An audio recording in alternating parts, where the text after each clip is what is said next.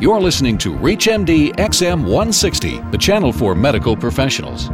Welcome to Advances in Medical Imaging, a program discussing the latest innovations in clinical radiology and imaging technologies. Fast diagnosis with real-time imaging make ultrasound an attractive device for orthopedic applications. Today, we will discuss the role of musculoskeletal ultrasound compared to better-known diagnostic tools such as MRI. You are listening to ReachMD Radio on XM160, the channel for medical professionals. Welcome to Advances in Medical Imaging.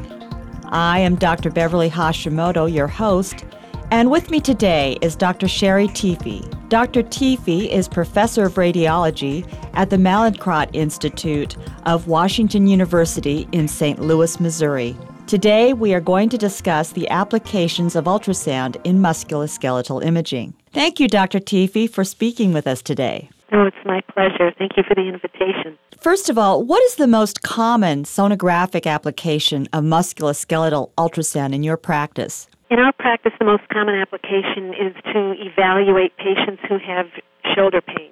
Our orthopedic surgeons actually prefer in many instances that we evaluate such patients first prior to even considering an MRI. So what things are you looking for in these patients when they have pain? Because obviously there could be a lot of different causes. Yeah, shoulder ultrasound is pretty much geared towards evaluating the rotator cuff for a tear.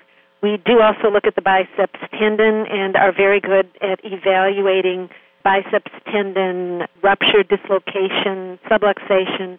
We're not very good for evaluating patients who have more subtle changes of inflammation of the biceps tendon.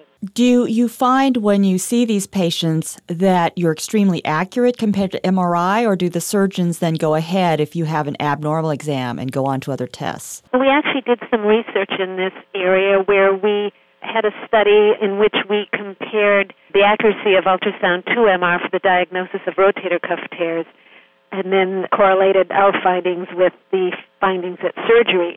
And we found that we were as accurate as MR.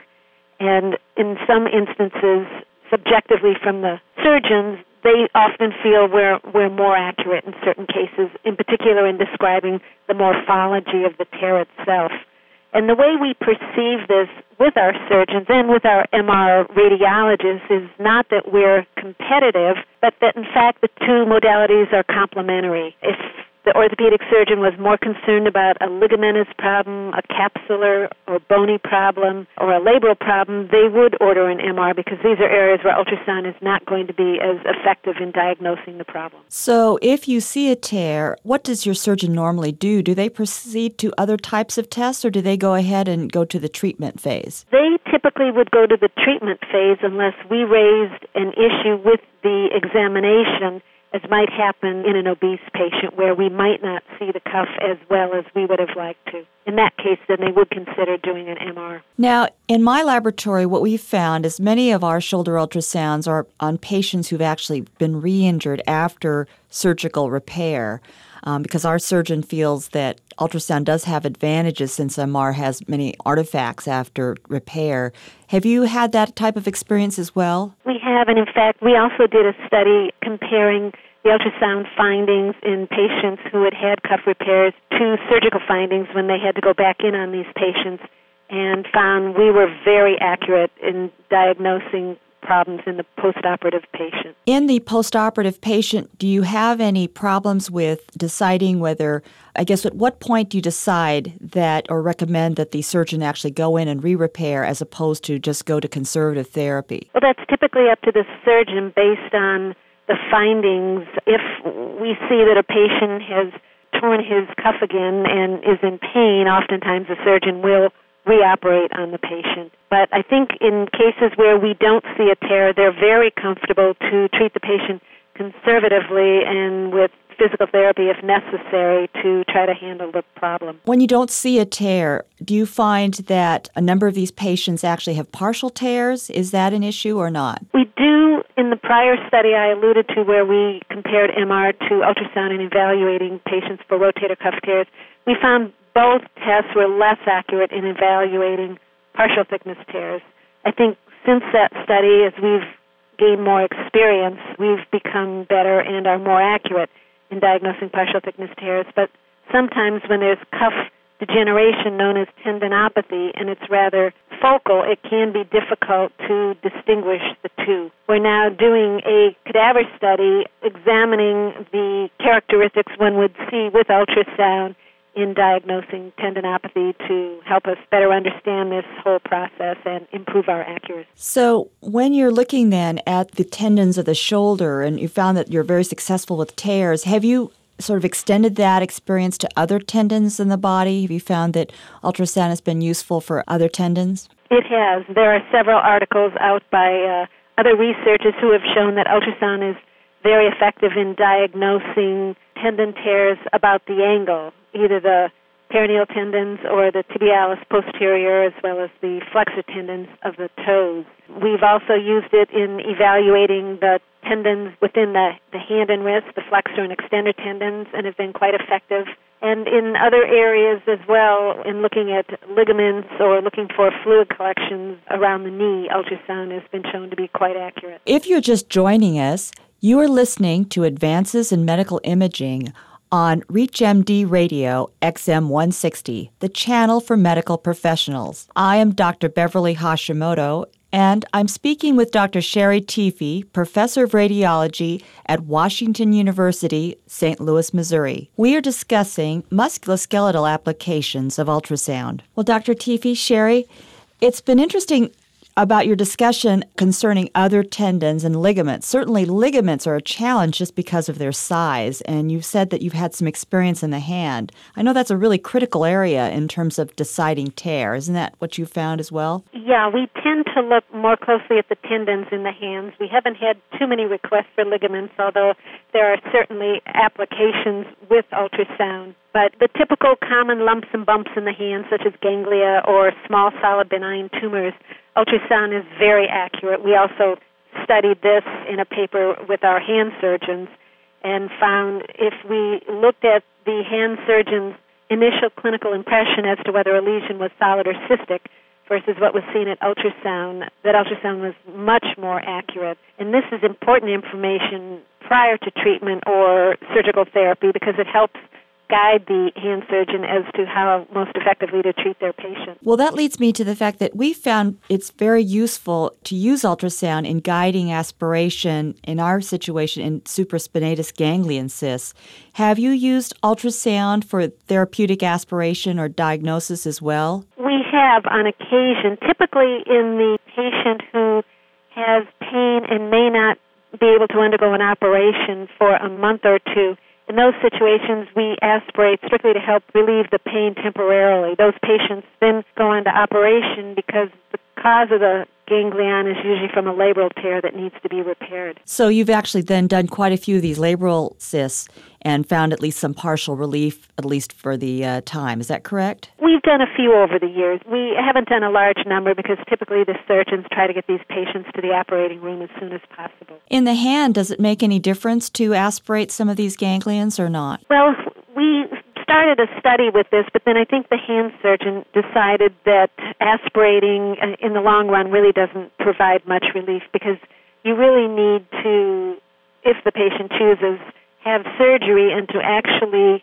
resect the origin of the ganglion so that it doesn't recur. So injecting steroids or aspirating is largely temporizing. Now, in doing the musculoskeletal ultrasound, since you are sort of challenged by different locations, have you found that you've required any special equipment, or can any kind of ultrasound machine do it, or what do you recommend for those who are interested in starting? Well, you certainly need a good quality machine with a high-resolution linear array transducer to be able to scan, and one that has a variable frequency that can be changed based on patient's body habitus. Have you found that you can use some of the compact equipment, or do you feel that you still need the resolution of larger machines? There are some companies now that are producing some excellent, more compact machines. I only have familiarity with one, but with that one machine, I think I would easily be able to diagnose a rotator cuff tear. And I guess the other application that comes up in musculoskeletal ultrasound that certainly does in the rest of the body, is there a use for color Doppler or any kind of Doppler?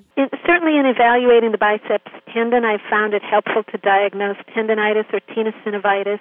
There is some work being done now with the intravenous contrast agents in evaluating the rotator cuff with ultrasound. But otherwise, I don't find color Doppler very helpful in the cuff itself. For the intravenous contrast, are they interested in finding discontinuity of vascularity as a finding for tear? Is that what they're using it for, or is it more for inflammation? The only study that's been published was largely to evaluate volunteers and look at the normal vascularity of the cuff itself. But there are many possible applications in terms of healing response and re-tear and if there's a correlation. But this is all pretty new research that's evolving. So what do you think is the future of musculoskeletal ultrasound? Do you see any future applications that at least interest you, that you think you might start to look at? There are a lot of areas that are being explored. People are beginning to look more closely at some of the smaller ligaments, at the nerves.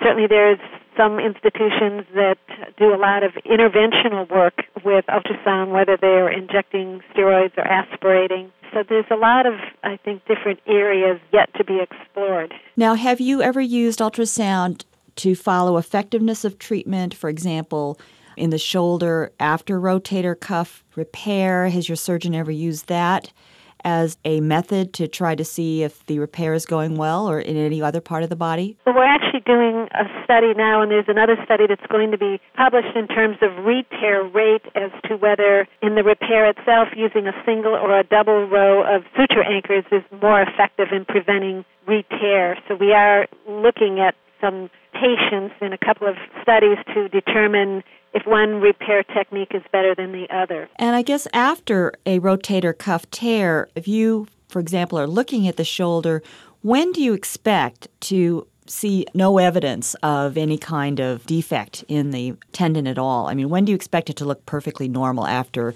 surgery repair? Well, the tendons really never look completely normal because depending on the quality of the cuff substance in the first place as to the repair, how long the tear was there, is the cuff substance of poor quality versus an acute tear in a younger patient who has good cuff tissue, all of that is going to impact the repair. And there are times when tiny little defects may be present because you can almost never get in a complete 100% watertight repair. So it really varies from case to case, but the tendons themselves are often degenerated, and there's a lot of different factors as to what you might expect to see. Are there any signs that you see that tell you that this person perhaps has a poor prognosis for long-term success in terms of, when you're saying that different tendons have a different look after surgery, even after a significant length of time? Do you find that there are certain findings that concern you enough to call the surgeon and say, there isn't an absolute tear, but this tendon doesn't look like it's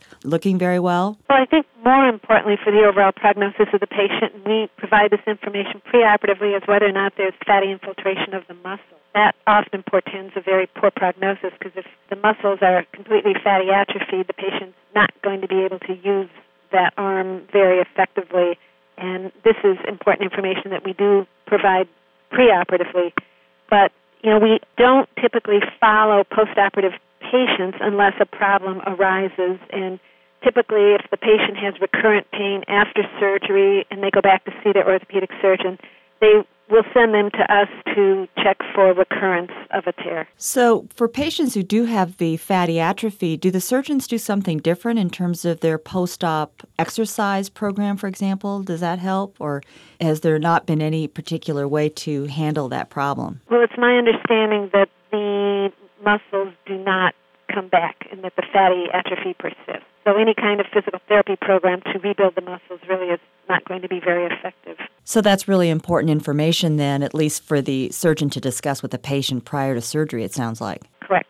My thanks to Dr. Sherry Teefee, who has been our guest. We have been discussing musculoskeletal applications of ultrasound. I am Dr. Beverly Hashimoto, and you have been listening to Advances in Medical Imaging on ReachMD Radio XM 160, the channel for medical professionals. Be sure to visit our website at reachmd.com, now featuring podcasts of this and other featured series. Thank you for listening. You've been listening to Advances in Medical Imaging. For more details on this week's show or to download the segment, visit us at reachmd.com. Thank you for listening.